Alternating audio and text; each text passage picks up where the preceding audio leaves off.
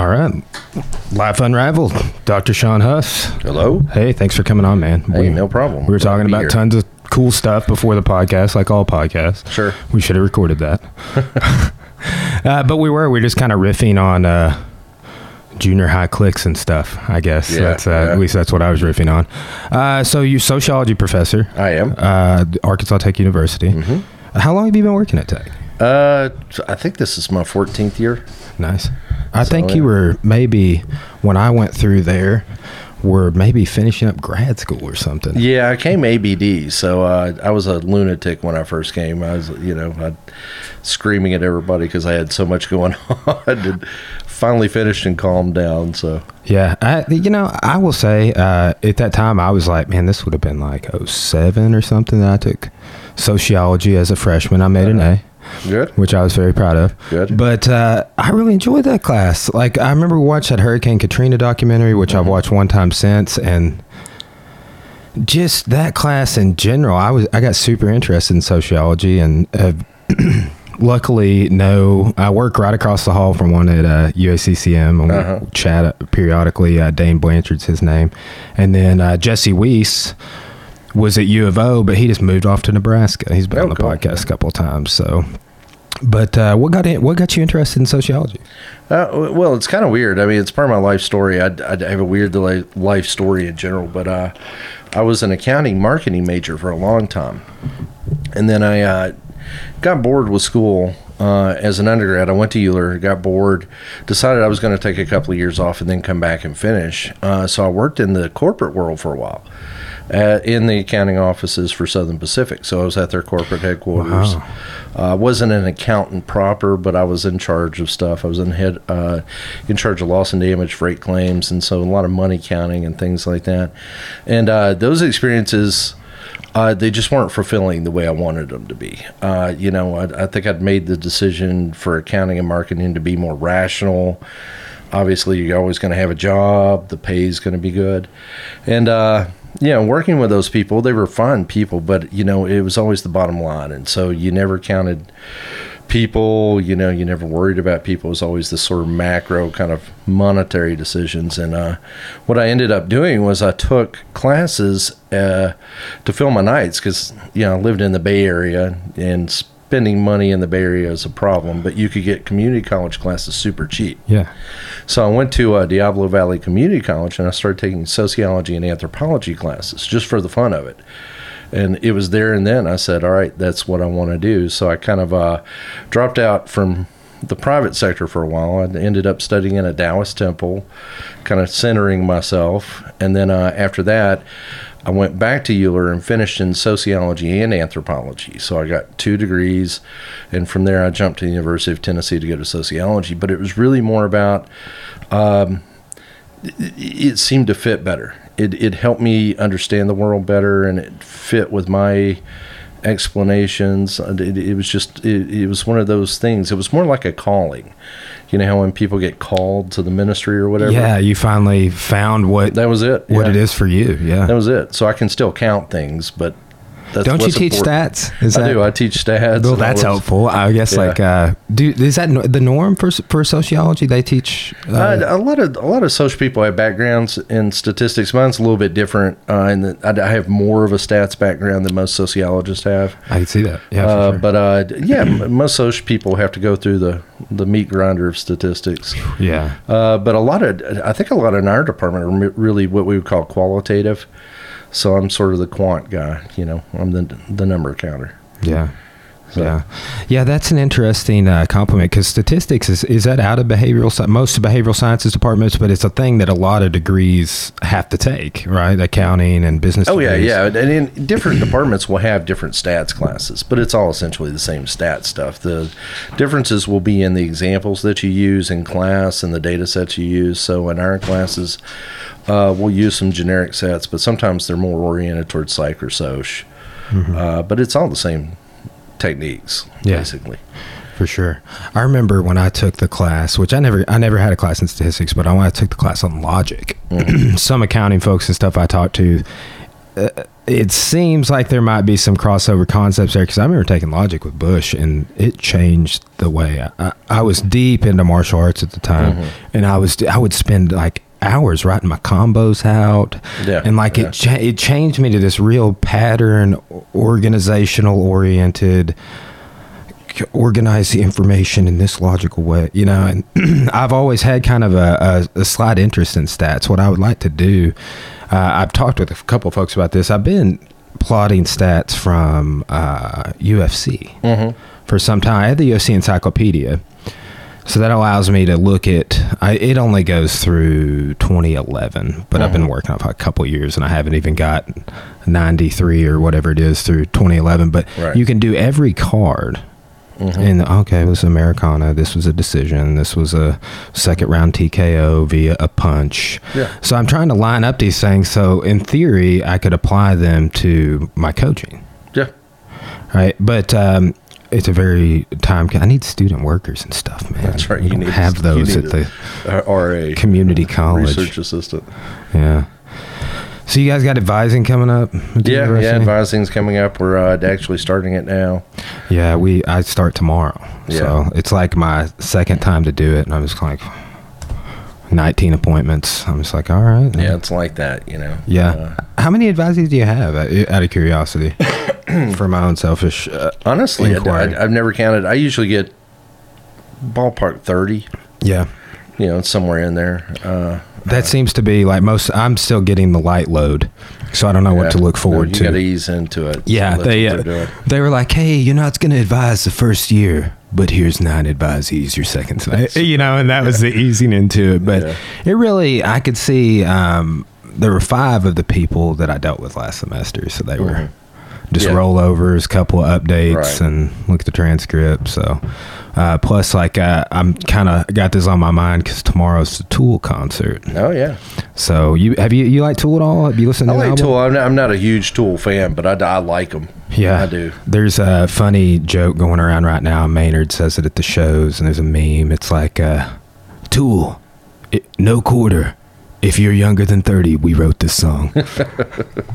Super funny, but they, I hope they do something like play No Quarter. I've seen them play once, and honestly, it was like 3 or 4 years ago. I wasn't impressed at all. I went in, I'm like, man, I've always wanted to see Tool. I was getting more so into their music than any time previously, because as you're real listening to it as a senior in high school when their last album came out, I didn't get hardly anything. Like, I didn't even know who Carl Jung was. And then Maynard, to find out on the back end how much of his stuff is inspired by Jung's writings and the Jungian archetype. Yeah. Fascinating. Super fascinating. But that seems to be what's setting the internet on fire right now. It's the new Tool album. Yeah. Stereotypically. I hear it's good. I haven't listened to it yet. But. All of the songs are like 13 minutes plus or something like that. There's not a song on there that's less than 10 minutes that has lyrics. Now, Danny Carey did some weird... almost like intermissions. You'll have like 2 songs. It's like half an hour. And then he'll do this weird drum intermission solo thing with, there's one where it's real digital. It's like, and he'll do, and the electronic part just compounds and starts taking some weird. Right. It's like trying to, I was driving down the road listening to one of the songs the other day, and I was trying to wrap my head around it, and I couldn't. I was just like trying to chase down a beat to follow, and they kept changing the tempo, and I was like, man, this is interesting. I mean, how they do the timing signatures and stuff. So it's sounds like they're going even more experimental. I mean, I'll have to listen to it. Yeah, it's interesting. We having the podcast, we just did an album review on the pod. We just listened to it on the podcast. Yeah. So it's always it's a good time. But man, I got interested in having you on because we were actually, you come to this in the gym audience quite frequently, and you know, we've established that you like awesome music. I do. What are you going to that Todd? You listen to Todd Snyder at all? Are you going to that show coming up? No, Did we talk about that? No, I don't think you may have mentioned Todd Snyder. See, I wasn't into him forever, but he's related to like virtually everyone else that you and I have talked about. played with. I just saw Panic at the Ryman in Nashville a few weeks ago. He sat in with them one night. Oh wow, yeah. Played an old Mikey Hauser song that Hauser wrote about his son before he died. How Mikey Hauser, first Panic guitar player, and died. And but man, he's like a folk guy, but he's coming to Fort Smith. I've been around since I was in high school, and I never got into him. But he's an interesting cat. He was in that band Hardworking Americans too. That sounds familiar. Now they're more electric. He just plays an acoustic guitar and a harmonic. He's kind of like a train hopping Bob Dylan that's persona cool too. I mean, it seems like some of that's kind of making a comeback lately too. With the stripped down sounds. I really like that. What's some stuff you like listening to? Well, it depends. If I'm working or doing stats, usually it's punk. That loud thrashing sort of stuff. Yesterday afternoon, we were sitting around out back, and I made everybody listen to Gordon Lightfoot all day. So, just sitting around out back. So it really depends on what the mood strikes. My tastes are really eclectic, and I think it's part, like we were talking about my band background. There's not really one genre that I like better than all the others. I just kind of, in general, if it catches my attention, then I listen to it. So I'll listen to rap, hip hop. I listen to everything. Yeah. I'm kind of the same way. I was listening to Tom Morello talk the other day, which is such an interesting guy. Harvard graduate. Oh yeah. Went to ironically, I just found this out. Graduated the same high school with Tool's guitar player. Really? And they lived together after high school. Yeah. When Tom Morello was a Harvard graduate and couldn't get a job. But he was talking about, he's like, yeah, man, like one of my number one inspirations, like Dr. Dre. Yeah.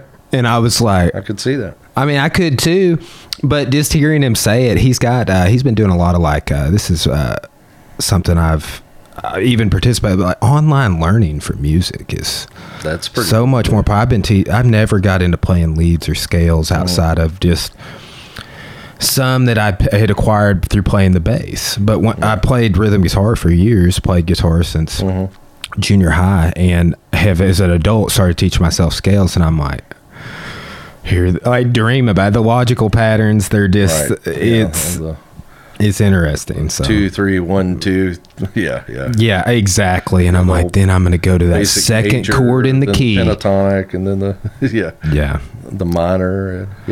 See, I've been working my way just through the major scales, starting with the key of G, and I'm going to go the minors. So but it's I've learned a lot, and it's interesting how it's changed my playing in all these subtle ways. Because I'll pick up a guitar or something, and I'll play something, and I've never played that before.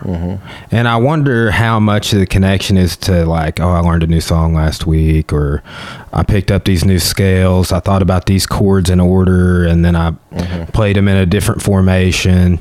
The patterns are what keeps me engaged on it, though. Well, and that's when I was learning them, one of the things that struck me, at least on the guitar, was the Mixolydian. Which is the Grateful Dead scale, we always called it. And so once you get into that, you start to see it, and that's where I started seeing the connection between the major and even the minor and some of these others, just in the pattern itself, and like you say, it's the patterns.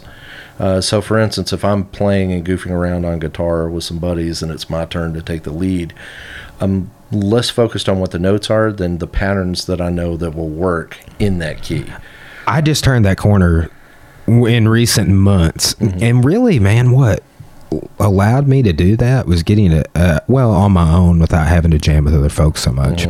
Was getting a decent looper pedal. Yeah.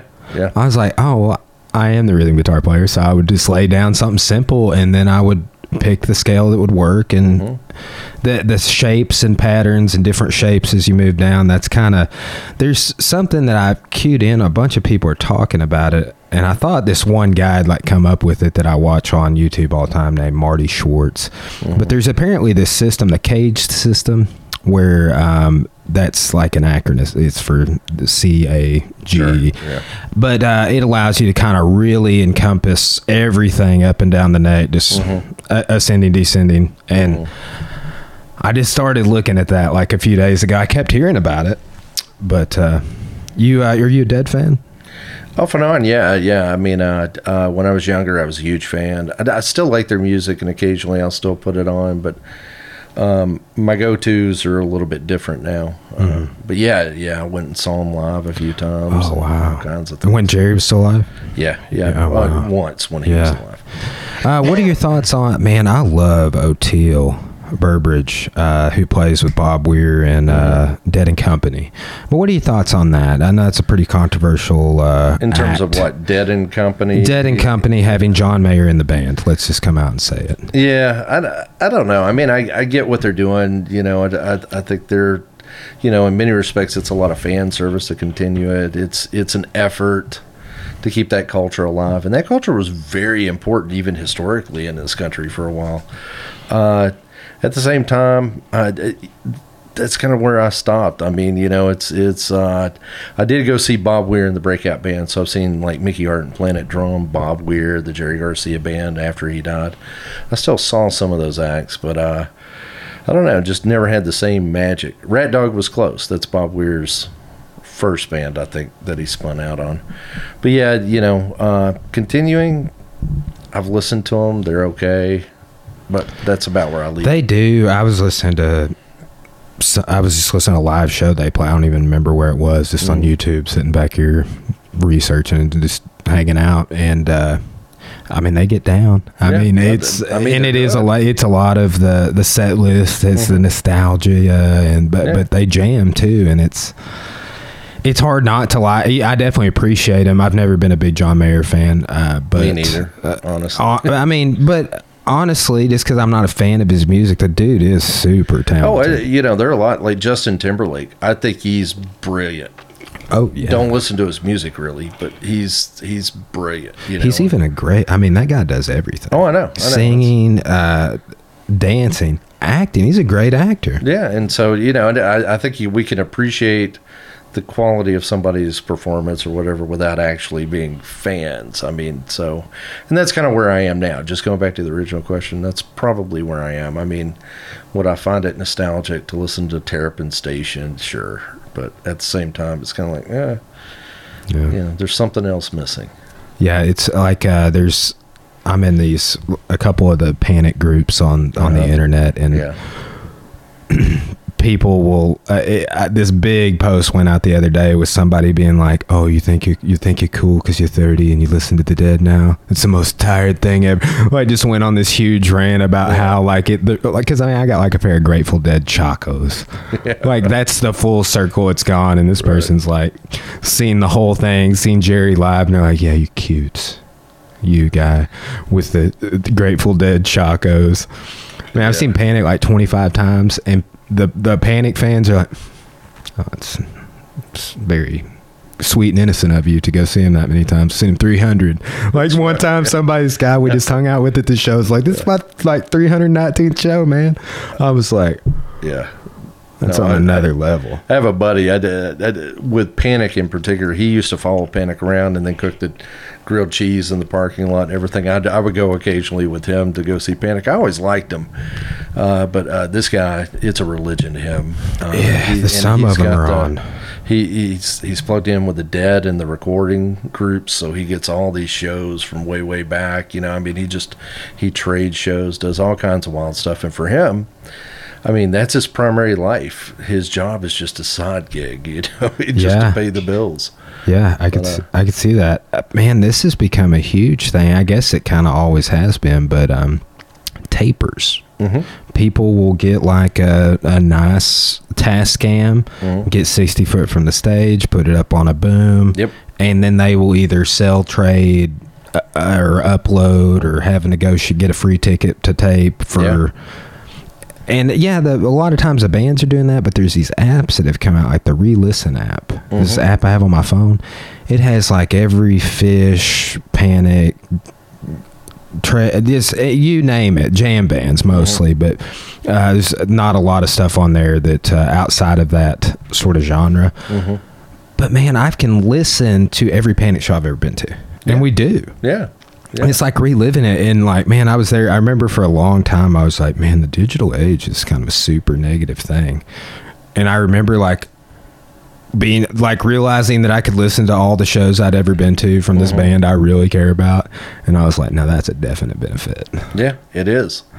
But it is it's it's kind of hard to find the benefits sometimes with all the social media it's and commercialized. It's sometimes the fan service gets a little too commercial at the same time. I mean, I'm trying not to be too negative, but because too many people are negative about it. I think it's just it's the way our society is changing, and I think there are positive things like you're talking about with this availability of these recordings. So, for instance, I was at Big Cypress for Fish, the 2K turnover, and I occasionally I'll get on and listen to that, just to go all the way back to that momentous occasion where I was in a hot air balloon above the concert right as the new year hit.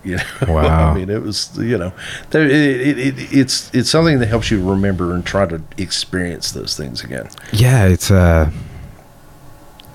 just a sort of a weird nostalgia, I guess you could say, but it totally unavailable before this time period. Yeah, that we know it was about. almost. I was surprised when I saw that show on there. I said, I'm going to listen to this.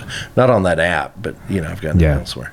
Well, I mean, just YouTube. I mean, in general, like there are a few songs, like when Panic came through Arkansas, that their videographer, Andy Tennell is his name, he uploaded some high quality videos from the amp, from Walmart amp, and they're on Panic's official channel, and they'll be there probably forever, the whole time channel's up. So go back and watch its high quality video too, HD, and audio's awesome and professionally shot and edited. So that too. I mean, YouTube is a game changer. Oh, it is. I listen to podcasts, but my little commute to Morrilton was like 25 minutes. But man, I watch or listen to YouTube documentaries in the background all the time, or audiobooks. A lot of audiobooks are on YouTube as well. So it's a nice feature. We do a lot of YouTubing for the gym, so I'm on there all the time. Yeah, I'll have to check that out too. So what, do you have any commentary on any social, political issues as a sociologist? It depends on the issue. I mean, there'll be points where you can't shut me up.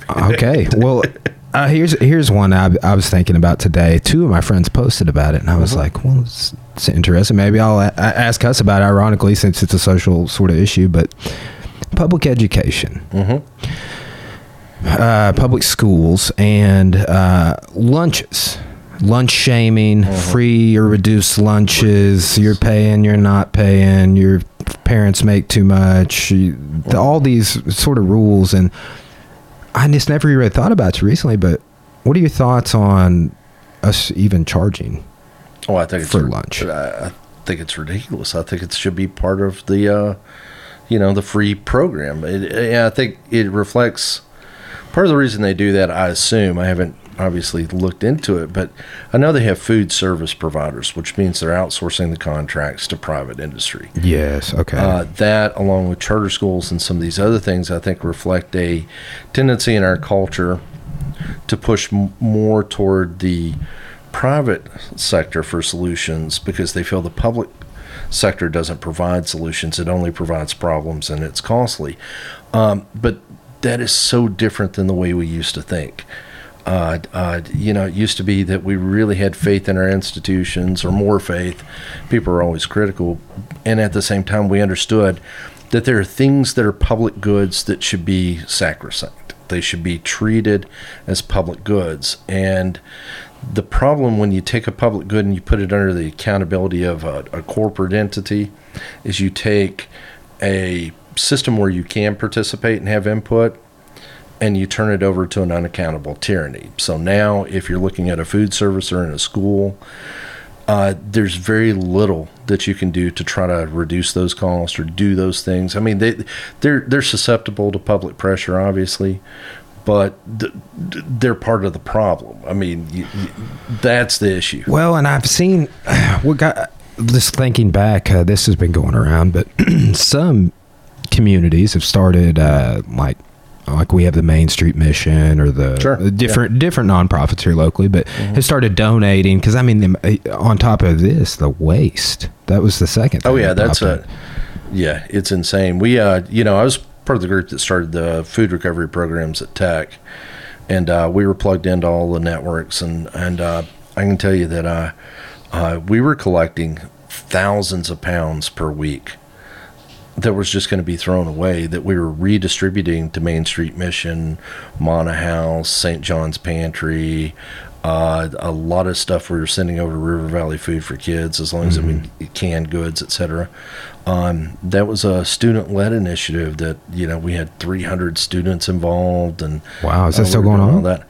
Well, what ended up happening was, without sounding too controversial, that they started changing things about how civic engagement would occur at Tech, and they, quite honestly, they didn't come and talk to us.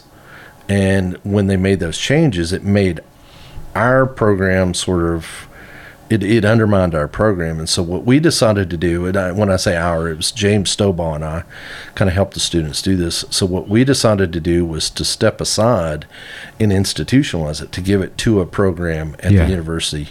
And so Honors Program took it over, and we gave them all the resources we could do, and we still help them out now and again.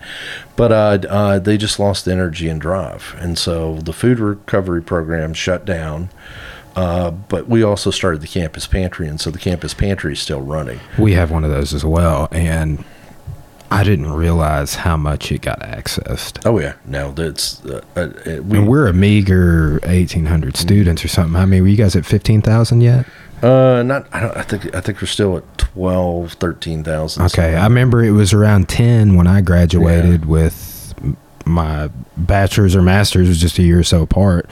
So, but the problems of students now are different than the problems of students in the past. So, for instance, if you're talking about economic insecurity and food insecurity, I mean, these students come in and they have very real needs that that's different. There used to be, I can put it this way, there used to be this sort of cultural nugget that would float around that, you're supposed to be poor while you're a college student. And it's that story is no longer the same story, so it's no longer character building.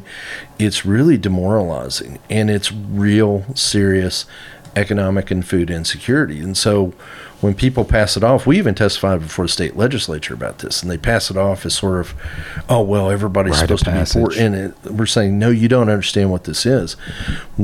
Part of what sparked the pantry idea, more so than the food recovery, was the fact that we had students in classes who would disclose that they weren't able to get a meal, and that we had students who were living in their cars. And that's something I've seen Vice documentaries about. Yeah, I mean, I teach a class on stratification, and part of what I try to do in the class is I try to get them not to engage in poverty tourism, which is a lot of programs you see on campuses, like they come in, they say, come experience poverty, and it's a canned program that student services will often buy.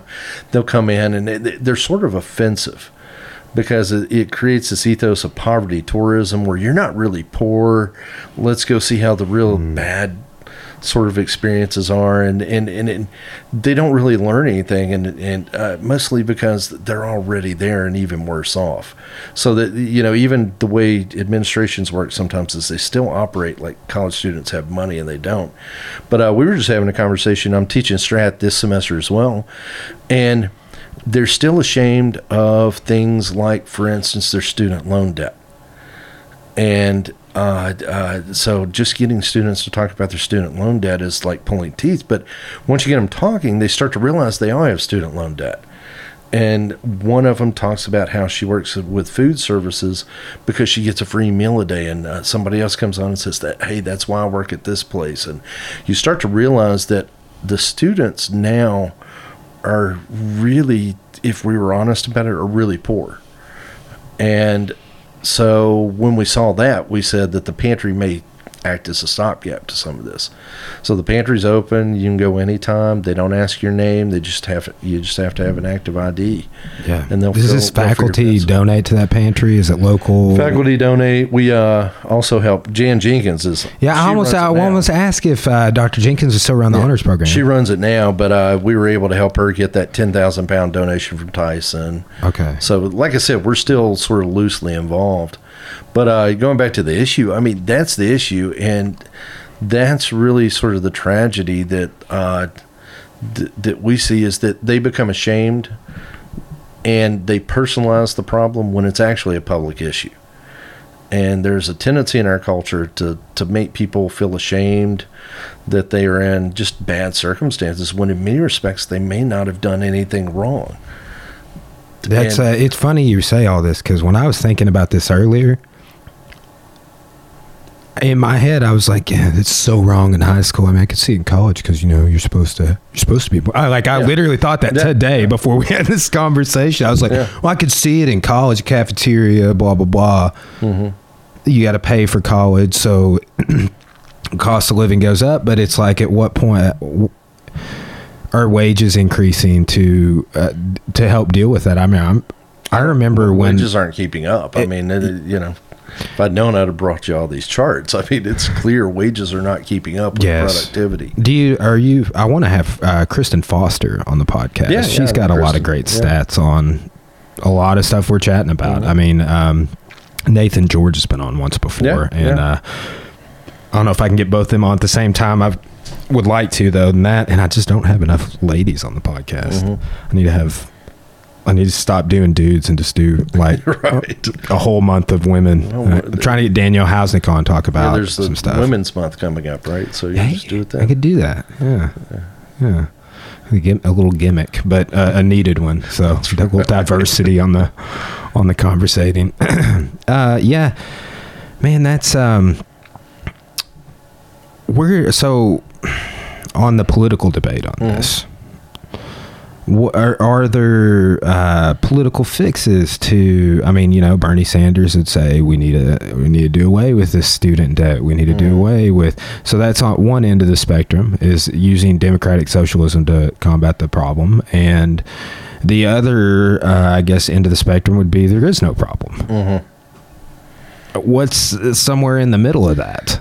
Well, I think in the middle, if you look at some of the proposals, like Elizabeth Warren's is okay. I'm not sure exactly how everything gets paid for yet, but I think it's difficult in our society and in our system, which defends to its death the capitalist model, that solutions in Bernie Sanders' approach, which is, we're just going to absorb this.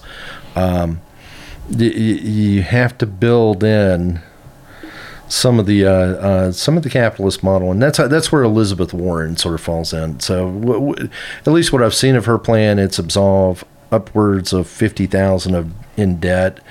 Another guy comes along and says that you should provide tax credits for those who have already paid off their loans.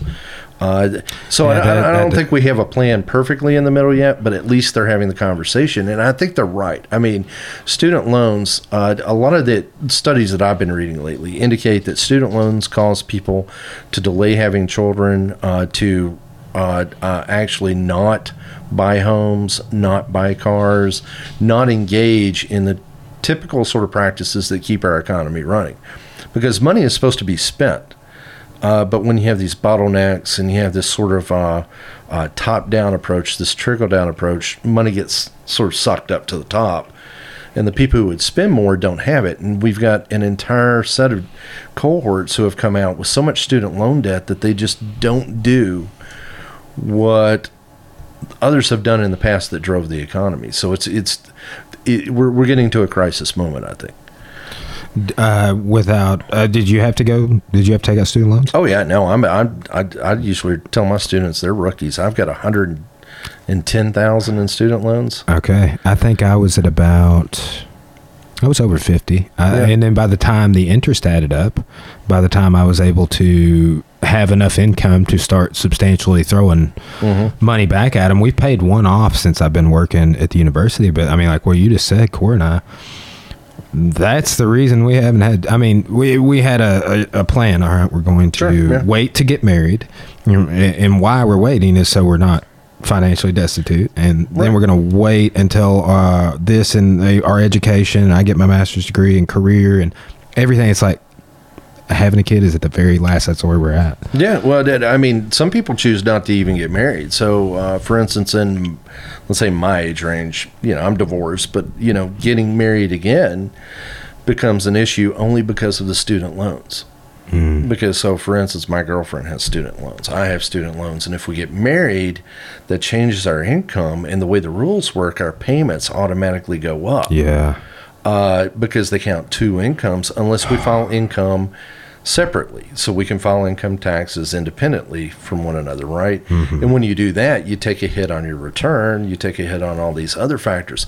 So the system is ultimately set up to kind of screw people over who have student loans, and student loans can't be absolved through bankruptcy. I mean, you've got them until you die. Is that on the table for discussion about the bankruptcy? I've been hearing I've been hearing more talk about it. Just in the, I guess it's probably going to be more of an issue in the election. Everybody's kind of talking about student loan debt, but I don't know that they could, because it would require so many people to declare bankruptcy. I mean, so for instance, if we could absolve them through bankruptcy, then I could easily go down and argue that I am so underwater that I am bankrupt. I mean, I could. So between that and my house note, I've got, $250,000 in debt. And even though I'm a full professor, I'm not making anywhere close to be able to afford that. So I'm on like income-based repayment. That's what we did for a minute. And my interest was... Yeah, no, they don't stop ticking the interest. Yeah.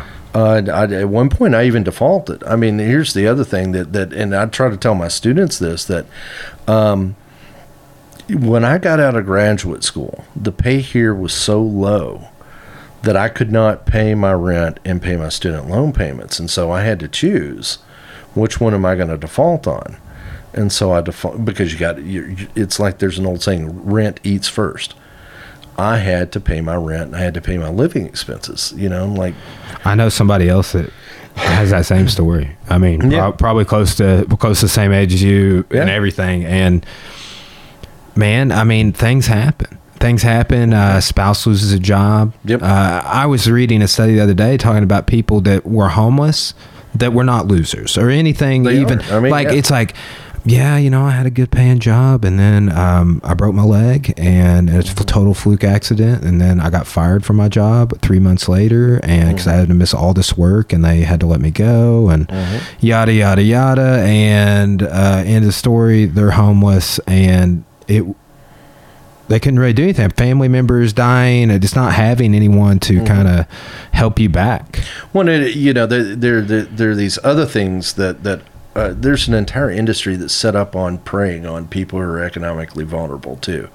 So you got the rent-a-centers, the check cashing places, those kinds of things that ultimately you end up paying 3 times the value of a thing by renting it at a smaller price over the course of the 3-year period. I mean, all these things are sort of designed to screw you over, but at the same time, they still need things.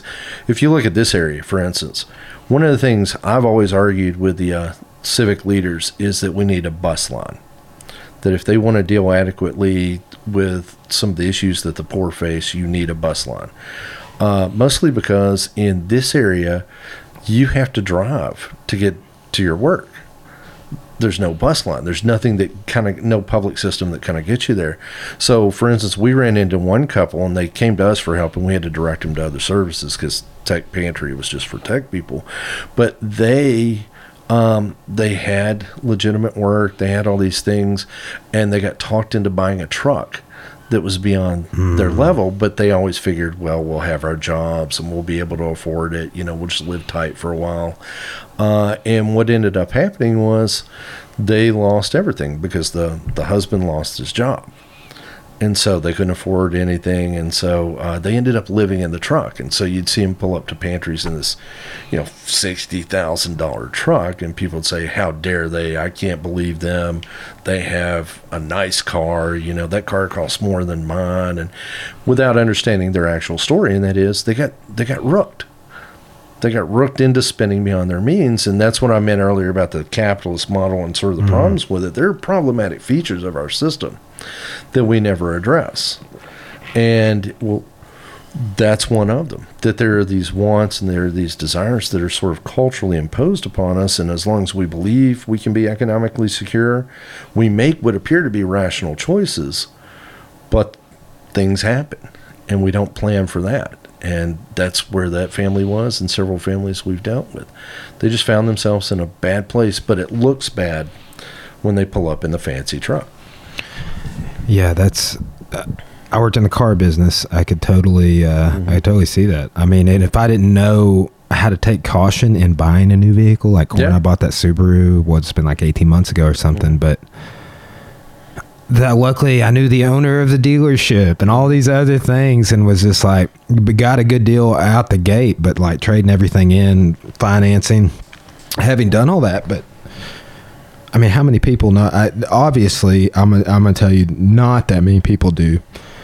That's why I got out of work in the car business, because I felt bad for the people like you're talking about. Yeah. Sales manager doesn't care, rip their heads off. No, because that's how they make their money. Well, and two, it puts you in a weird spot in sales. It's a salesperson, because I felt bad about that a lot of times, because my model was like, you guys pay me $200 a car, I'm gonna sell like 18 cars this month. That's a decent amount of income. I'm happy with that. I'm gonna go for volume. But it would just like put me in the spot where like the customer's like, man, I can't afford that. Like that's gonna make me economically destitute. And then I go tell that to sales manager. He's like, do you want to make money or not? You need to go in there and rip their head off. And I'm just like, it puts you, it's a weird moral conflict, but it's like, that's the design of that business. Yeah, no, I would say that it's not even really a moral conflict, because the morality is more in line with what you're talking about, and that is do the right thing, which is help them out. But we have this tendency, and it's almost like an infection. It infects other aspects of our life when we think in terms of this rational market system. And so the rational market system is, well, you made the choice, you have to live with the consequences. It's not my job to help you make your financial decisions. So put differently, screw them over if you can, because that's how you get yours. It's a very selfish orientation. And it's not uncommon that you see that in all sorts of corporate entities. I mean, it's probably part of what drove me out when I was working in the corporate world. And, that sort of, we tend to think markets operate on a kind of morality, but they don't. Markets are amoral. They are. And so it's really just about, how do you maximize your own profit and externalize the cost onto others? So if you do that, you get bang for your buck coming and going.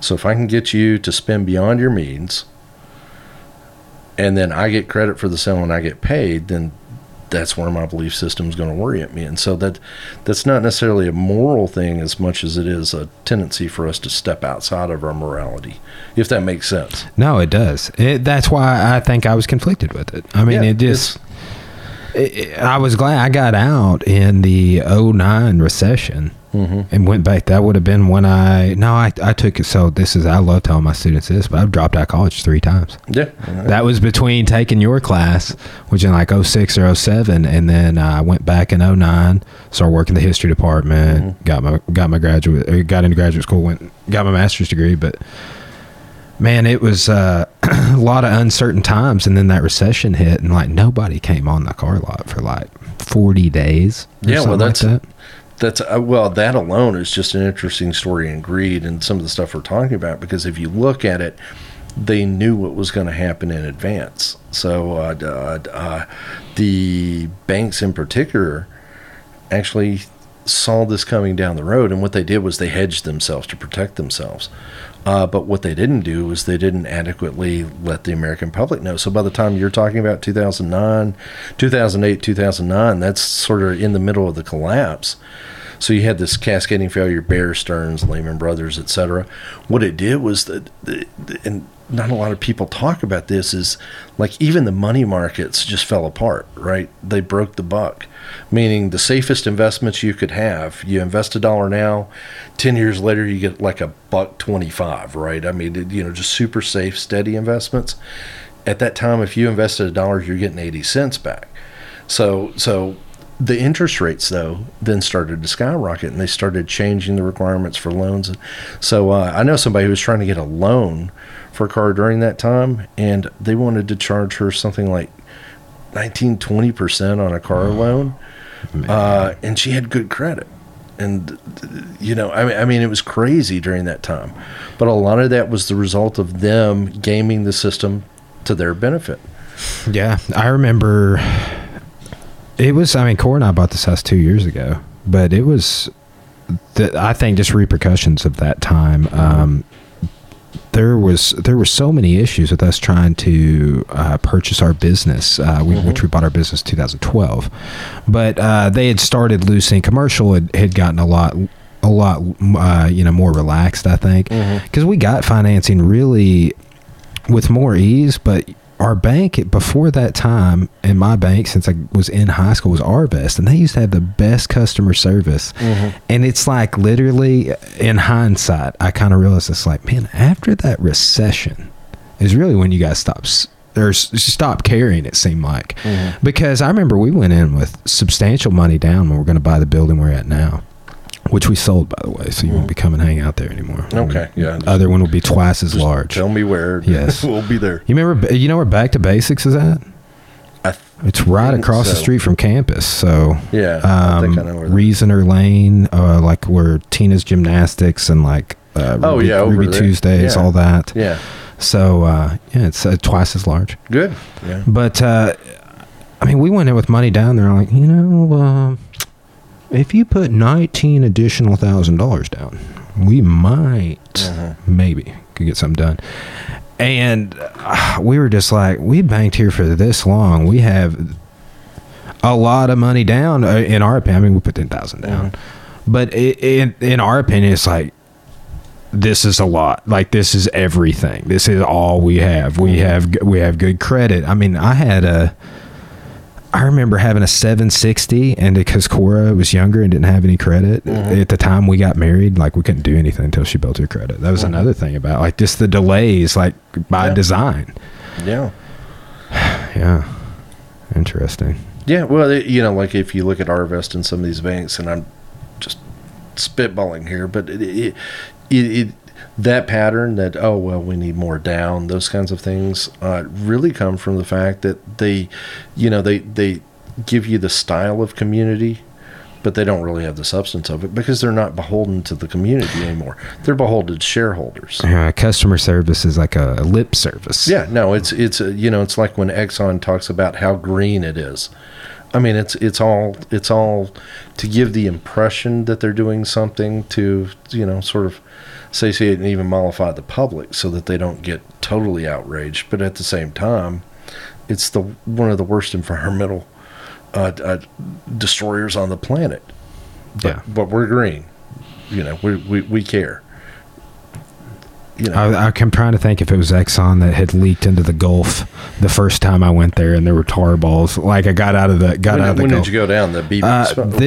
That would have been BP. Because I was down for they called us in. I was doing stats for the BP spill. I was working as a consultant on that, and they were throwing money at us hand over fist. But I'll tell you something: when you're out on a boat and you see the ocean burning, it changes your life. I mean, it's crazy. But I was in Port Fourchon, down in Louisiana. We're mostly air monitoring and doing those kinds of things. And that was BP, but they were clearly at fault. I can say that now, I guess. But yeah, man, that was the first time I'd been down to the Gulf too. Yeah. Tar balls, cool. You see the dead fish and the agents. We missed out on some of that, but it was like, when I was down there, it was like we're waiting for it to hit the coast type of a thing. We were in Pensacola, Yeah, I think it was a little bit better there, but Yeah. it was nasty everywhere. I don't want to sugarcoat it. you know. Yeah. Well, I mean, that's everybody's becoming the collective consciousness seems to be more aware of these issues. Would you say? Yeah. I mean, you had the 16-year-old Greta Thunberg the other day, which was met with a lot of mixed fanfare, but Yeah. I don't know. I'm like, I feel guilty. I agree with you, but I feel guilty. Well, right. I think her outrage is what people are responding to. Yeah. But I think it's fair. She should be outraged. She should be, how dare you? Because there is a kind of intergenerational tyranny that's going on that we don't pay attention to. And that is, we're imposing taxes in the form of just health consequences alone, much less the environmental degradation, et cetera. We're imposing that on generations who have no say in our political system. We're just forcing that down their throats. And so I get the outrage. I mean, I have a kid. He's not. I mean, you know my kid. You know, I worry about the world that we're going to leave him. This sort of corporatist, environmentally damaged. Well, and it's that got enough. It got me thinking too, because I mean, I was like, with the outrage thing, that was a little bit of a turnoff. But it's like, at what point do we deny, everybody that's in this demographic that we're talking about, honestly, like non-economically viable people in our system? Because it's like, you got student loans, you got to get free and reduced, like whatever it is.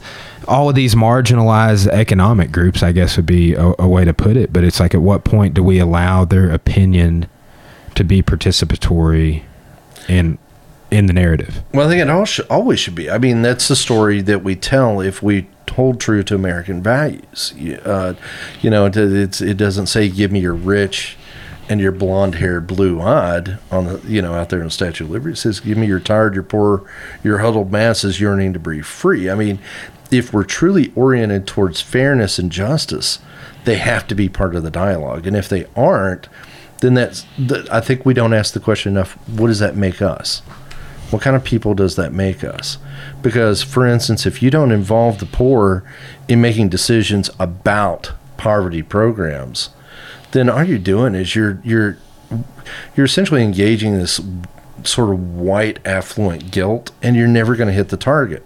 I mean, there's stories, analogs, like if you look at what happened with some of the charitable work in parts of Africa, Christian groups would send over milk, powdered milk, and they can't process milk. Many are lactose intolerant. That's in part because of vitamin D absorption, et cetera.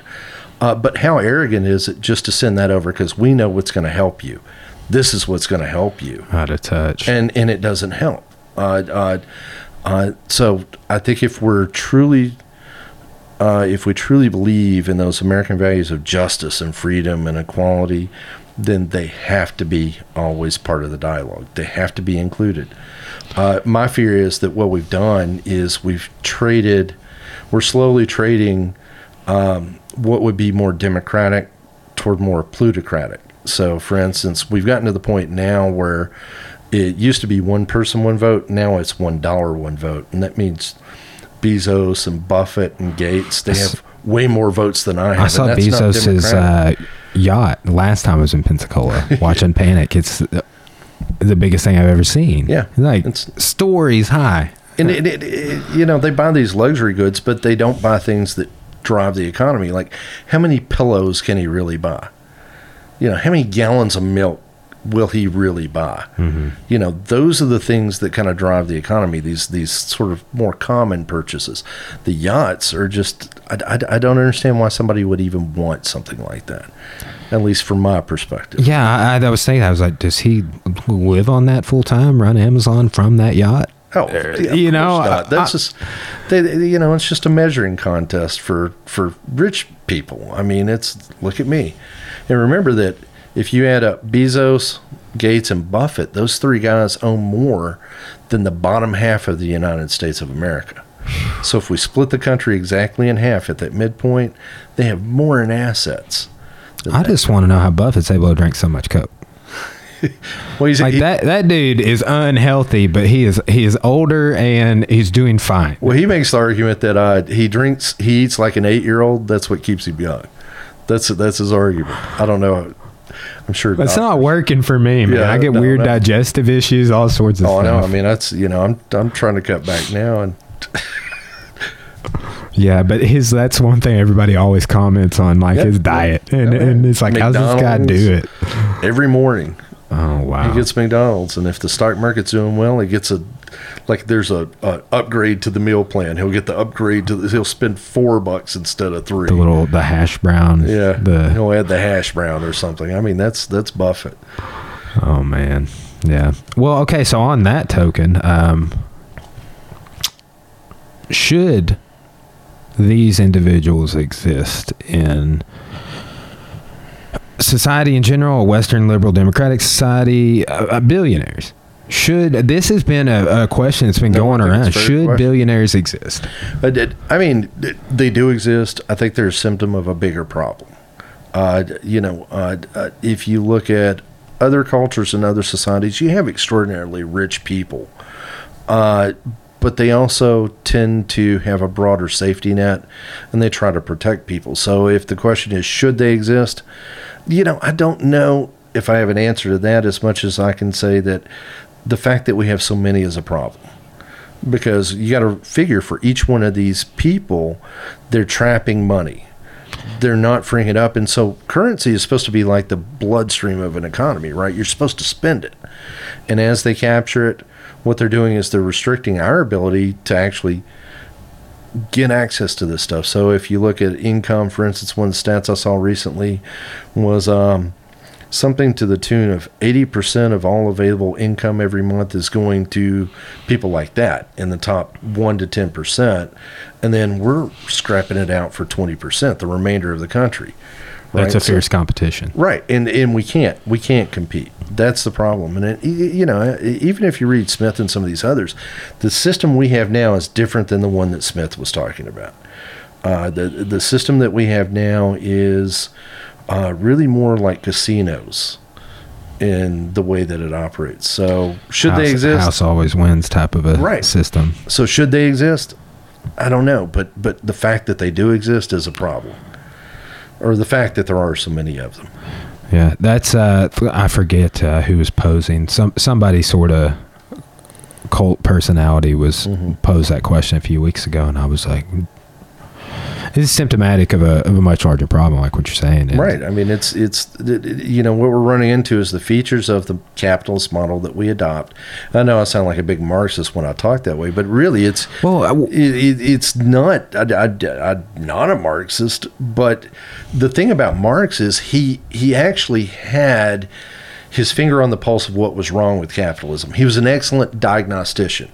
His solution is totally screwed up. I mean, don't get me wrong. But it was born out of what? But it was born out of the Industrial Revolution and the poverty that he saw. Yeah. So, he's monopolization, for instance. We're seeing post-2008 collapse, like you were talking about. We didn't get more banks. We got fewer banks because the bigger banks came in and gobbled them up. And that's how they become less beholden to people in their communities. Now they're these huge corporate entities. The thing that's driving unemployment now that we aren't talking about that we should be is not immigration or undocumented aliens. That's just an issue meant to get people to yell at each other. The big issue is automation. And that's a tendency within the model to push for greater and greater levels of automation because you save on your labor side. You can destroy unions. You can do these things that allow corporations to save more money. But the biggest one he kind of warns us about is control of the state by the wealthy. And he says once that happens, they will begin to tailor laws that suit their interest over the interest of the broader public. An oligarchy. In a sense, plutocracy or plutonomy. I mean, and they recognize this. Citigroup put out that memo a few years ago where they were talking about, the biggest barrier to plutonomy at this point is that we still have one person, one vote. But we're moving away from that. At least that's my fear. What do you think? Where does voting rights come into this narrative. Something. Well, I mean, if you look at what happened with just the civil rights movement and the Voting Rights Act, that was, I mean, it's got a long and bloody and complicated history of just giving one segment of our society the right to vote. And then if you go back to the suffragettes and, universal suffrage. I was lecturing on Seneca Falls and abolitionist movement today. Right. And so, we've got a long history of trying to cut people out of political participation, which I think runs against our value system once again. And the problem we run into is that the political parties now seem to be trying to game the system in such a way that they disenfranchise people so that they can get a majority in any area. So that's gerrymandering, the issue with gerrymandering, et cetera. Mm-hmm. So if we go to voting rights, I think if we want a healthy democracy, everybody should vote. Everybody should be allowed to vote. I think it should be a national holiday. That's interesting. Everybody gets a day off. So that, because a lot of poor don't go and vote because they can't get the time off. They can't afford the time off. But everybody gets the day off. You go down, and when you get your driver's license, you're registered to vote, and everybody sees it as a civic duty now. It's not an inconvenience. When it's an inconvenience, it privileges the wealthy. When it is our civic duty, I think we get the government we earn, we don't get the government we want. And so that's how we earn it back, is we participate in the system, at least while we can. And that encouraged participation would go a long way. So if you look at, they've rolled back some of I mentioned the Voting Rights Act and the Civil Rights Movement. They've already started trying in some states to scale that back. So, for instance, some people thought about bringing back poll testing or poll taxes and these kinds of things that are. What do you think those arguments are rooted in? Well, they're rooted in kind of a mindset that if we want to maintain control, what we're going to have to do is we're going to have to keep poor people and young people from voting. I mean, that's the easiest way I could distill it down. And so maintaining control for them becomes more important than doing the right thing and accepting the system for what it is, which is everybody gets to vote, everybody gets to participate. And so if you look at particularly minority communities, the very fact that Arkansas has a voter ID law indicates that there is a racism that's been institutionalized that prevents certain people from voting because they simply don't have the appropriate level of ID. I mean, that's what. Yeah, it's not convenient, and some of the rules on primary voting and just you voted for this party, right? At this time, you can't change that. Next time, right? Some of the steps, and I've seen just a survey from different states and how this might be institutionalized in different ways in different states. Oh yeah, no, it's. I mean, it really bugs me that we aren't paying more attention to the fact that people are being systematically disenfranchised. Do you think that, with what you're talking about, does voting require an age? I think the age is okay. I mean, what is it now? It's 18 to register to vote. I'm okay with that. Although, going back to our earlier conversation, we still need to have a mindset that includes future generations whenever we make these large-scale policy decisions. I think there is a certain danger in letting my 9-year-old vote. Well, I mean, I wonder if you could do something, for lack of a poor analogy. Are you familiar with the 3/5 compromise? Yeah. A horrible. Low point. Right. I rant incessantly about it when it comes up, but it's like, what if we applied something like that to a non-racist? Like, hey, kids ages 13 to 18 will receive the vote. Let's say however many vote. We extrapolate some data or a percentage from that. Well, I think if we had a better public education system that truly was universally available, and we beefed up the civic educational system, then we could start talking about different voting ages. But the reason it's 18 is because that's the age of majority. That's when you're an adult, essentially.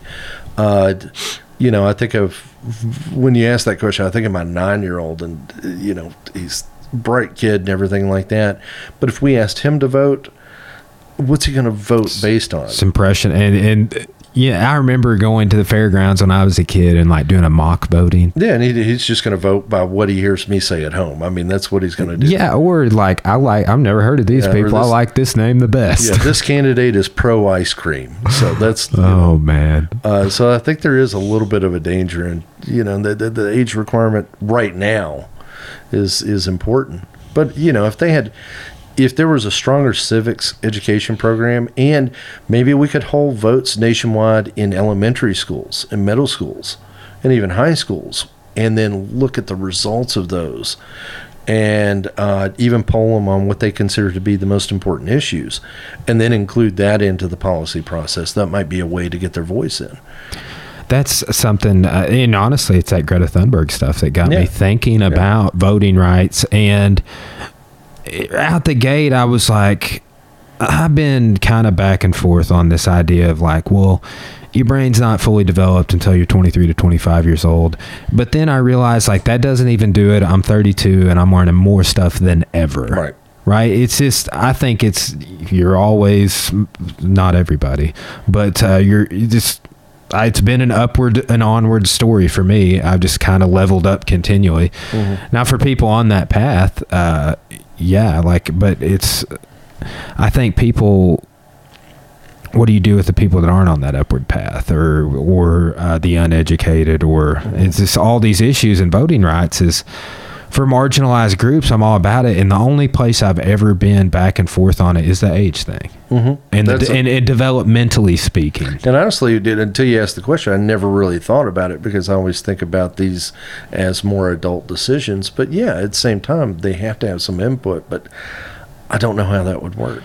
Not reasonably, because I think they think about different things because they are, for the most part, they're covered by their parents. You know what I mean? I mean, they don't make those, like, my kid does not make financial decisions for the household.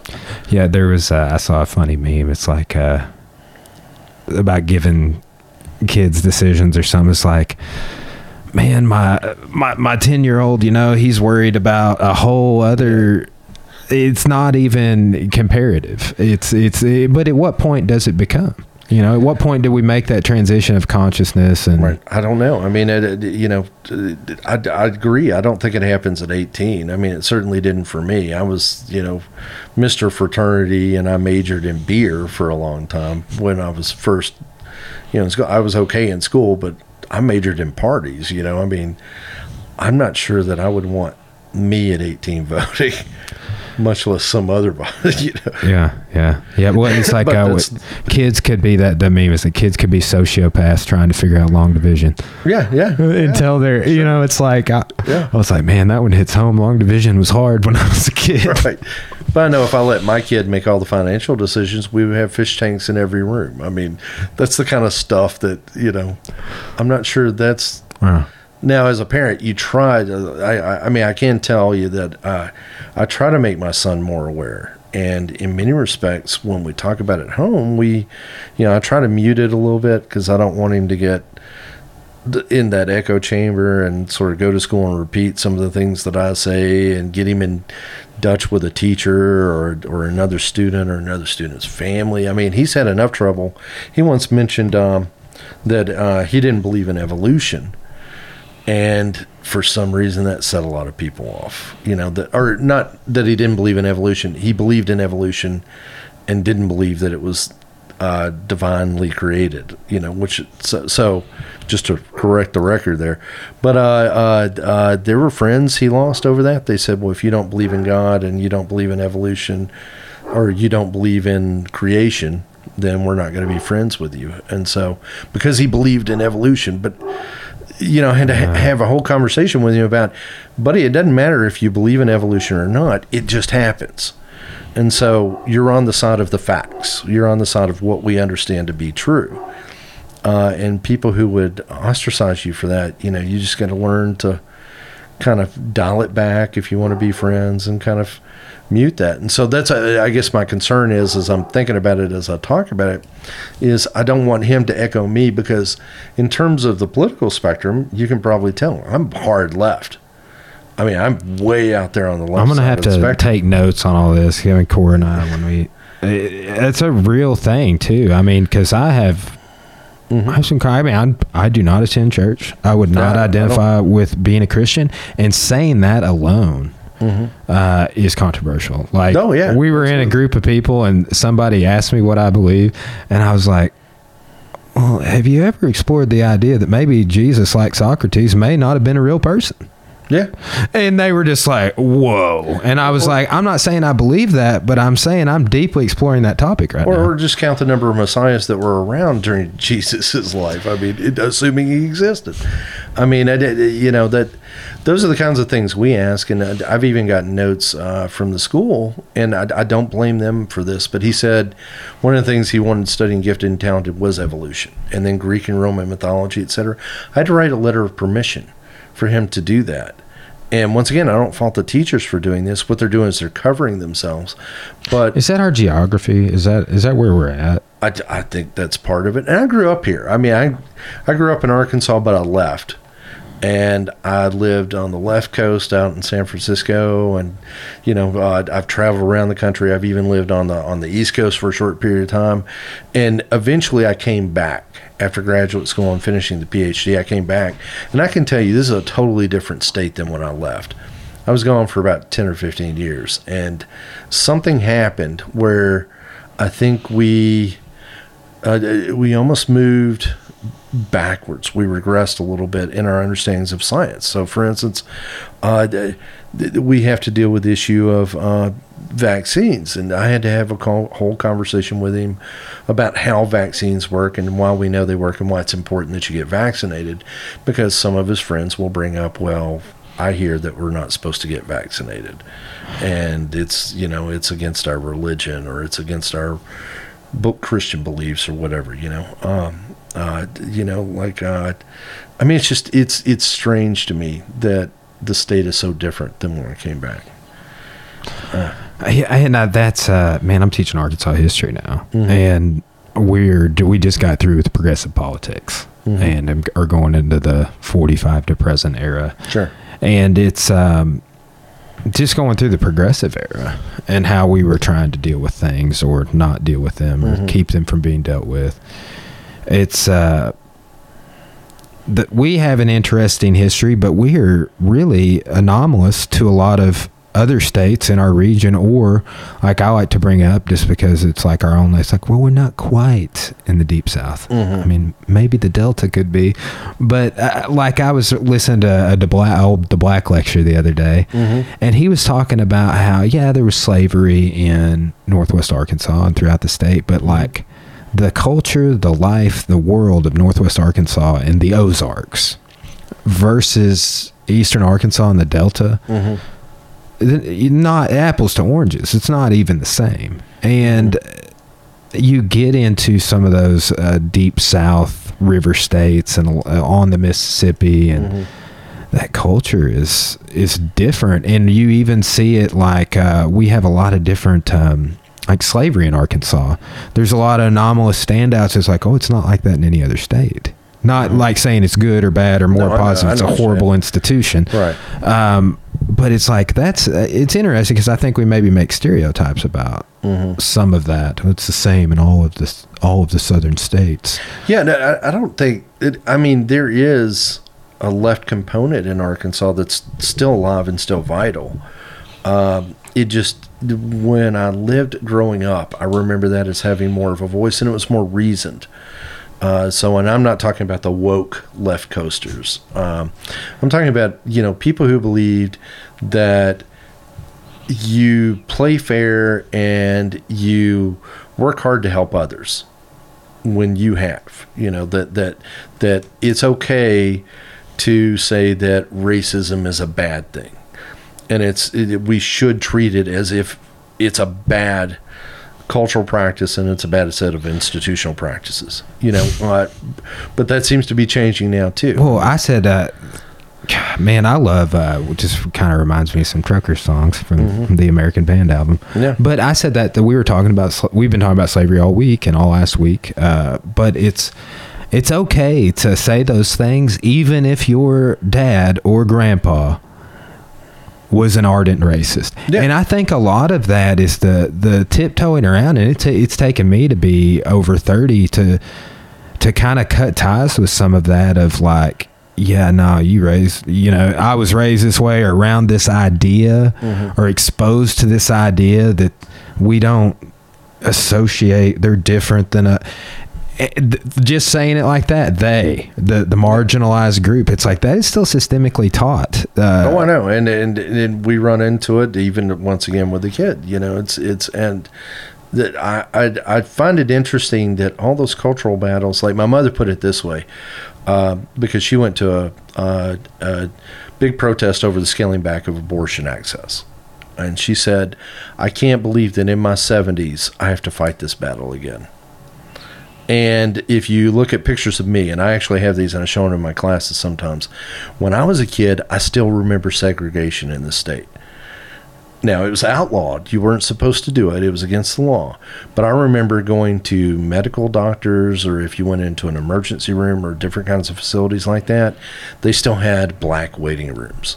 And you could not go into those. And our family, as a family, we were all just screw the man.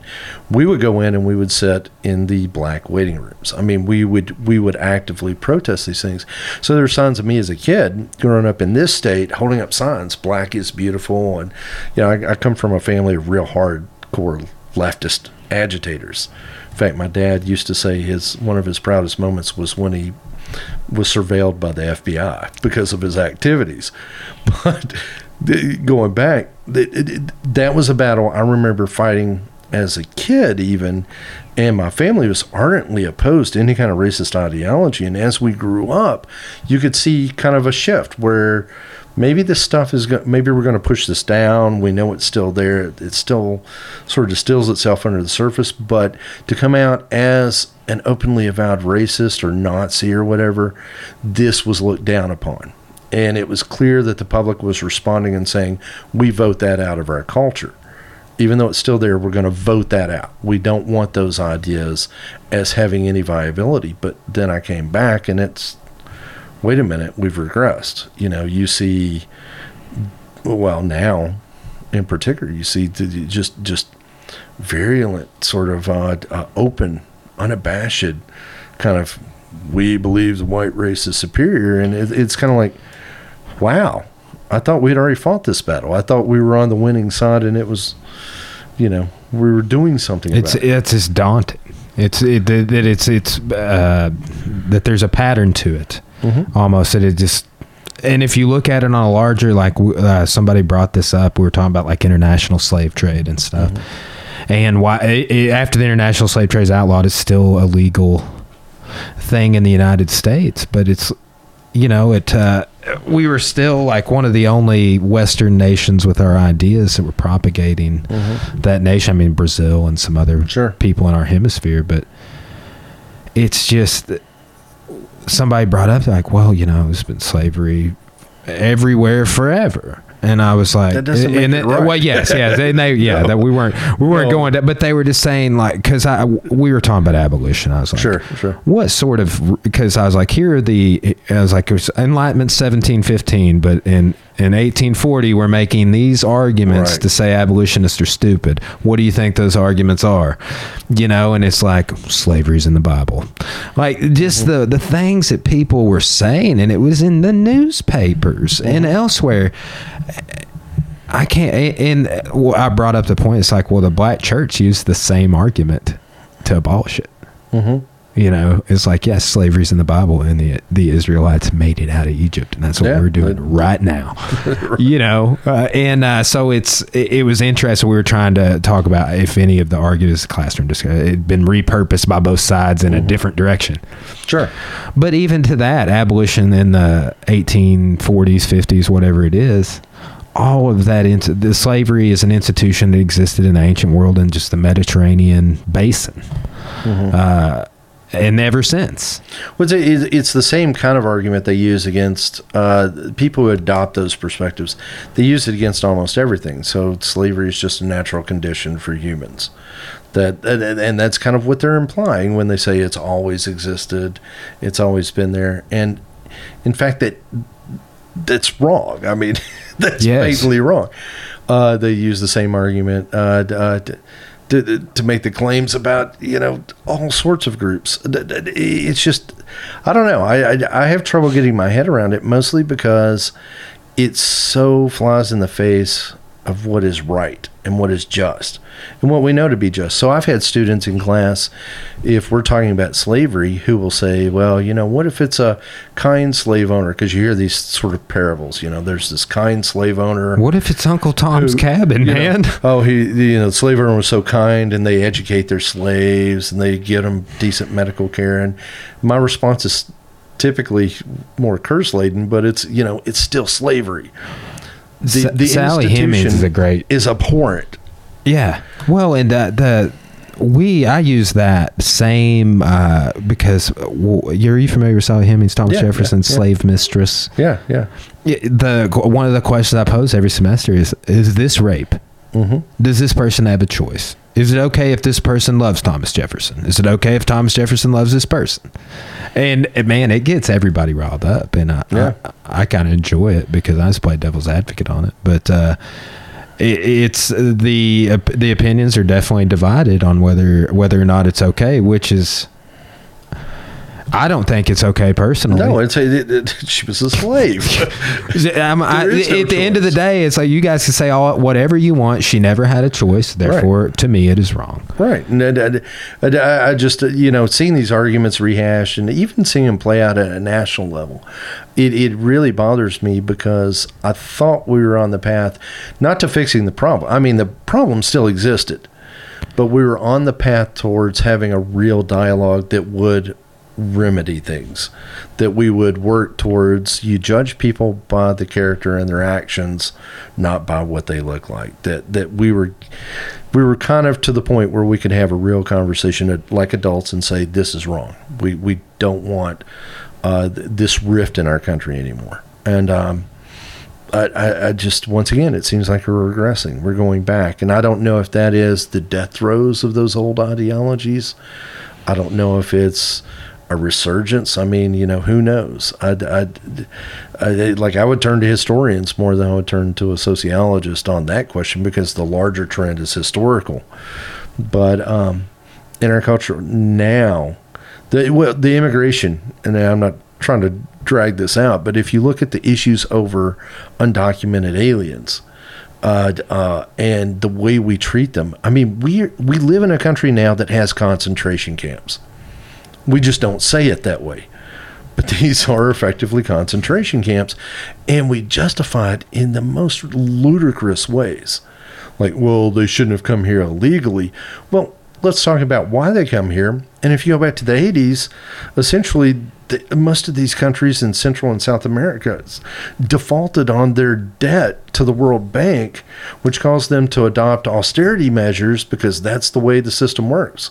So the bigger system at a global level in capitalism, if you're borrowing from the World Bank and you default on your debt and you can't even make your interest payments, what typically would happen is, and I'm sure I'm thumbnail sketching a lot of this, but if you look at what they did, they would force austerity, which means you cut social spending, you cut helping people out, and you put money into infrastructure that's supposed to grow your economy.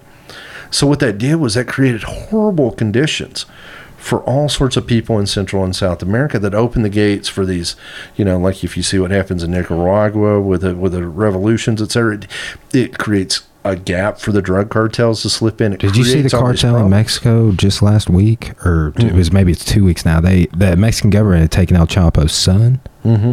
And they got the Mexican government to give him back because they took all of these government employees. I forget what city it was in, but there was bombs going off everywhere. They shut down roads, pulled out Jeeps with 50 cows. This is all cartel. Yeah, no. It was a war zone. Right. And they are bad. But we, in many respects, in our national policies, created the situations that allowed these gaps to occur that they fill. So when you see people fleeing north from that kind of situation, a lot of times, if we want to know who caused that, we need to look at ourselves, and we don't. We ignore that. We ignore that part of the story. We just assume that what was it, to quote the president, bad hombres, they're rapists and criminals, and that's not what's going on. I mean, what's going on is something that, if you take a broader sort of approach and you understand how the world systems operate, that we're driving, in many respects, the increase in this sort of undocumented immigrant influx that we have. Plus, where are the corporations in this? I mean, as I've stated, I'm sort of anti-corporate, but why aren't we locking up the Tyson executives?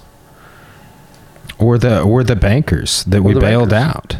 But if you look at immigration in particular, and you look at people who are in the meat packing industry or the food industry more broadly, that's where a lot of these undocumented aliens go to get work. That's a great, yes. And so if you see these ICE raids, a lot of times it's management calling in on their workers to clear them out so that they can get a new batch. I mean, that's kind of the way they work. And so the question is, why aren't we holding these people accountable? I mean, if you have knowledge of that going on, you're culpable, right? I mean, that's perfectly logical. They advertise across the border in Spanish. I mean, hey, here's some jobs. I don't want to sound too conspiratorial, but I mean, like New York Times and other groups have actually clearly documented some of this, where they say that if you look at what's going on, we never seem to ask the question, at what point do we hold these corporate entities accountable? Because the ICE raid in, let's say, a meat manufacturing plant that arrests 200 individuals, well, they had to have gotten employed somehow. Yeah. Somebody hired. What's the story? Yeah. Somebody hired them. And if they're breaking the federal law by being there, then somebody broke the federal law by hiring them and paying them money. I've observed that hole in the system since I went to work at Walmart DC at like 18, 19 years old, and there were undocumented workers there. It was the first kind of time I'd experienced it, because there was this one guy, his name was John Wayne. And his real name was Luis, I think. But on his name badge, it said John Wayne. And everybody kind of knew that he was, not on the up and up, or his John Wayne paperwork was for the time. So, but that's. I mean, I think if we're going to be fair, then we need to lock up some CEOs. But we don't look to them. We don't even think about them. Yeah, it's like a odd disconnect between the two. Well, I mean, when you mentioned if you look at the banking collapse, if you go to that period 2007 to about 2010, how many of those cats that were involved directly in creating the crisis were actually locked up? No, we locked a few people up, but they weren't directly related. Just like Bernie Madoff's, he was running a pyramid scheme, et cetera. A couple got caught for doing different kinds of fraud or embezzlement, but they were sort of ancillary. Tip of the iceberg. And so where's the chairman of Goldman Sachs right now? I mean, he's still sitting pretty. The Jamie Dimon. Maybe we'll find out all of these people were on like that list of 1,000 people associated with Jeffrey Epstein. Maybe sweet.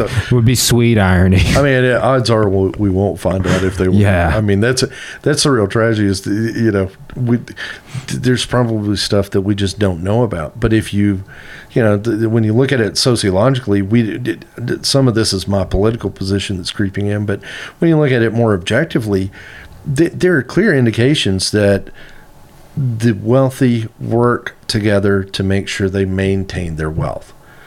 And there's probably a lot of stuff that we don't always hear about that goes on. So if you look at just Enron, I'm not trying to drag this out, but if you look at a corporation like Enron, Skilling, who promoted the mark-to-market accounting practice, which ultimately gets them into trouble. There's also a series of cultural things that they had issues with. But when you look at that guy goes to the pen, gets out, and he goes right back into energy. I mean, like we don't, they aren't vilified the way we do the street dealer, and we don't understand and we don't contextualize the street dealer's choice, which is just as rational.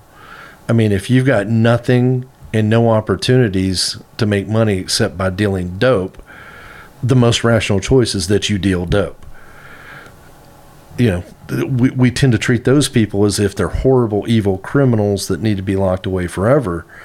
But people like Skilling, her masters and captains of industry, and those people, getting out selling more dope again. They may, or getting out and going back into the energy business. Right. What's the difference? What's going to harm us more? I mean, it turns out that these white collar criminals actually hurt us more in terms of financial costs and even lives than these street level offenders. But we don't go after them with the same zeal. IRS even officially announced that because they were held to task by, I think it was New York Times, but NPR did the story, held them to task and said, why aren't you auditing rich people? And they said, quite frankly, we just don't have the money and the time to audit rich people, so we're going to audit poor people more. Oh, man. I mean, the institutions are starting to operate in such a way that they reinforce the pattern of wealth. And in the meantime, poor people who have common interests develop these ideologies, like these racist ideologies, where the white Southern man actually has more in common with the African American man than he does with Bill Gates. He has more in common economically, but if the conditions are created where they compete and they fight it out, the wealthy people can just sit back and wait for things to happen. That's a great point. I thought about even having, there's these two Middle Eastern students from Tech that go to the gym. Yeah. I talk to them more than anybody right now. Yeah. I'm at 20 years old, I might tell me everything about your culture, where you're from, what you eat. They're just interesting to talk to. And I identify more with them, even being somewhere else, just because, like, you're going to Tech, you're poor, I was poor, I went to Tech, we're here in the same state, I'm teaching about your part of the world in my Civ 1 class all the time. And it's like, I identify with them. I love talking to them. I don't even know what they believe or really. It's like, are you Christian or Muslim? It's not a question I've even really. I'm like, I don't really care because I don't identify with Christian. Therefore, I could not. Why would I even be upset with you being this or that or the other? Good luck with it, right? I mean, but I identify with them, even if they were Islamic or what have you. Yeah, it's like I got more in common with them than Bill Gates for sure. And that's what I think. America is filled with embarrassed millionaires. They're millionaires, but they just don't have the money in the account just yet. And so they live like they're always benefiting from a system that in many respects is designed. What do we call it? Keeping up with the Joneses or something like that? Yeah, somebody just brought that up yesterday. I mean, way we put it in the strat class was, I won't, it's got some curse words in it, but it's you want me to say curse word friendly podcast. Okay. So we live in a culture where you buy shit you don't want for people that you just fucking hate. That's our culture now, that you're buying things to impress others or to keep up with others so that you don't fall behind without paying attention to the fact that you may not even really need that purchase. Or it brings no value to your life. Right. There's nothing that you get out of it other than you get some sort of, the more formal way we talk about it is we call it economies of esteem. That you, for instance, a cup of Starbucks coffee, if you... I pick on students all the time when they show up with Starbucks, and I'll say, well, I thought you didn't have money.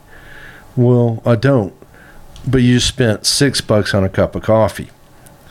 Well, yeah, because, I just had to get it on the way in. I said, well, why couldn't you just have bought a pound for $6 and then you just make it at home with your water every day until you run out? Because that's as much as a pound of Starbucks coffee at Kroger. And they don't pay attention to the fact that part of the reason they're buying the Starbucks is because it's Starbucks, and it becomes a status marker. It becomes a way for them to say, look, I can waste resources. But we're so programmed in the system not to recognize that we're engaging in wasteful resource expenditures, that's what gives us esteem with others. Well, and where I've started to carry guilt about that, like I got this nice plastic bottle. The kombucha's great. It does help my digestive health big time. Yeah, but we got this glass bottle. We got this plastic cap, and all the kombuchas in every grocery store, on it in every warehouse, and all of that waste and garbage and trash and the cold brew I get in the plastic cup or whatever. Yeah, and it doesn't get recycled either. I mean, that's we're distracted from asking the more fundamental, central questions like, does Is there a corporate interest in truly recycling? Quite frequently, a lot of our recycled stuff that goes in the special cans does not actually get recycled. It just goes in the landfill as well. But as long as we live the illusion that it does, we're okay. As long as I live the illusion that when I buy something like an Old Navy shirt and it says Old Navy on it, I'm not really paying a markup to advertise their product. I'm wearing this shirt because it indicates to everybody else that I can keep up. I have resources that I can waste. So I am, in many respects, better than people who don't buy these products. We've got a real problem. I mean, we're so alienated from who we are that we mediate all our relationships through our consumption. And we are oriented toward consuming constantly. It really frightens me, once again, for my 9-year-old who's going to grow up in a world where we're still arguing about vaccines and whether or not the earth is round and our globe, and whether or not, racism is bad. And, we're still arguing about these things. And the tendency now seems to be shifting more towards that hyperconsumption rather than going back to, do we really need it? Yeah. Is this really of use in my life? So I do that Marie Kondo thing all the time. I mean, does this bring me joy? Yeah. And if it doesn't, I've been able to get rid of a lot of stuff through that method, particularly when it comes to things like clothing, books. Yeah. Things it's like, absolutely. Am I going to read this again? Or, man, I've had this shirt since junior high. It's a great shirt. One thing I did start doing with some of my old shirts, I picked out a bunch of my old martial arts shirts and I gave them to one of our older kind of instructors that makes quilts. Yeah, see, that's cool. So now it's like, man, I got that quilt that he made me that I'll probably cover my kid up with. Sure. That, so it's like, but. And that kid will keep it for the rest of his or her life. And it's like repurposing the joy too. It's like, these 20 shirts don't bring me any more joy. But that time of life did. And now I've repurposed this nostalgic way or whatever. But that the art of tidying up, of just like creating these sort of mental markers to let go. Like, well, I can get rid of this for this reason. And then I find if I have like 2 reinforcements, then I can usually cut ties with it. It's a lot easier than it used to be. It's a practice. No, and it's tough. I mean, because we're oriented to hoard and keep this stuff, mostly because we feel we need it and we'll use it at some point. And then I think we confuse needs and wants, and that's part of what drives that. And I see it in my kid. I need this toy, and it's right. Well, I need these Harry Potter Legos. Okay, buddy, I don't think you know what that word means. Need. I said, let's talk about what need means and what want means. And you see it. I see it in the college students all the time. This tendency to, look at me, look at me, look at me. And I don't fault them for it. They're trapped in a system that makes them do that. That's a great point. And I think that's part of our problem with social media and the esteem issues that are tied to social media and the depression that's tied to media, because you're always missing out. Everybody's always got a better life than you, but it's all an illusion. In the same way that buying a cup of coffee at Starbucks is an illusion. But it's like I identify more Taoist, Buddhist in my religious beliefs, and there's a famous story, and I don't want to take up too much. No, we can wrap up whenever you want. I gotta go to the gym here in a bit, but we're totally good. There's a famous Buddhist story about a great Buddhist master dies, and so he his acolytes are there, and there's one in particular that was his mentee, the one that was going to grow up to eventually become a great master himself, crying under a tree. And a couple of other monks come over and they say, "Brother, why do you cry?" And he says, "I cry because my master has died." And the other one steps forward and says, "But brother, death is an illusion and all of life is an illusion." At which point the young acolyte under the tree crying says, "But this is the saddest illusion I've ever experienced." And so the point being is, these illusions take on a reality of their own, and that we never recognize, at least as a culture of consumption. I think that's scary to me. We never really truly understand the degree to which we buy into something that takes on a life of its own. Yeah. And the reason it's scary to me is because we stop paying attention to the fact that we control all of this. At any point in time, we could create a society that was racially equal, gender equality. We could create a society that has universal health care because we truly value life. We don't have the style of a culture of life. We truly value life. We could change our system to be more environmentally friendly. We could do all of this. We could get rid of student loans. We could do all of this as long as we all sort of get on board and agree. And so going back to the original question, student loan question, part of the reason I don't think Bernie Sanders is going to work is because we all live in this illusion that tells us that we have to do things a certain way. And his idea is so radically different from that illusion that we live in. Considered they're too far apart. Right. And so we lose control over that. And that's scary to me because at any point in time, we could change anything and make it a better place. We could. That's a great point of optimism because it's easy to talk about all this stuff and get super negative and bogged down and we can't fix it, or just be so, just kind of write it off. Well, yeah, it's a thing, like, what are we going to do? But man, that's why I love sitting down and having these types of conversations. And I think they're of value. One, they're educational for me. I get to sit down with a lot of smarter people in my mind, or just different people that, man, shed light on something I hadn't thought about, so, but, man, I appreciate you coming out. Hey, no, I thanks for having me. Hey, yeah. It's a nice little full circle. Cause I remember, I thought this earlier when you were talking about drinking beer or something, but I remember you making a remark in sociology years ago about being a schnapps or was a Scotch man, an acquired taste. It is an acquired taste. Yes, I don't know why that analogy stuck out, but you were kind of talking about getting conditioned to something. Yeah, and it stuck with me from years ago, but I've used that because Scotch is disgusting the first time you try it. I remember drinking it like I hadn't even had Scotch at that time, because I was like probably 19 years old when I first ran into you. But I remember the first time I drank it Reething, I was like, oh, okay, but it'll be an acquired thing if I keep doing it. Keep doing it, and sooner or later you'll learn to talk about all the nuance. Yes.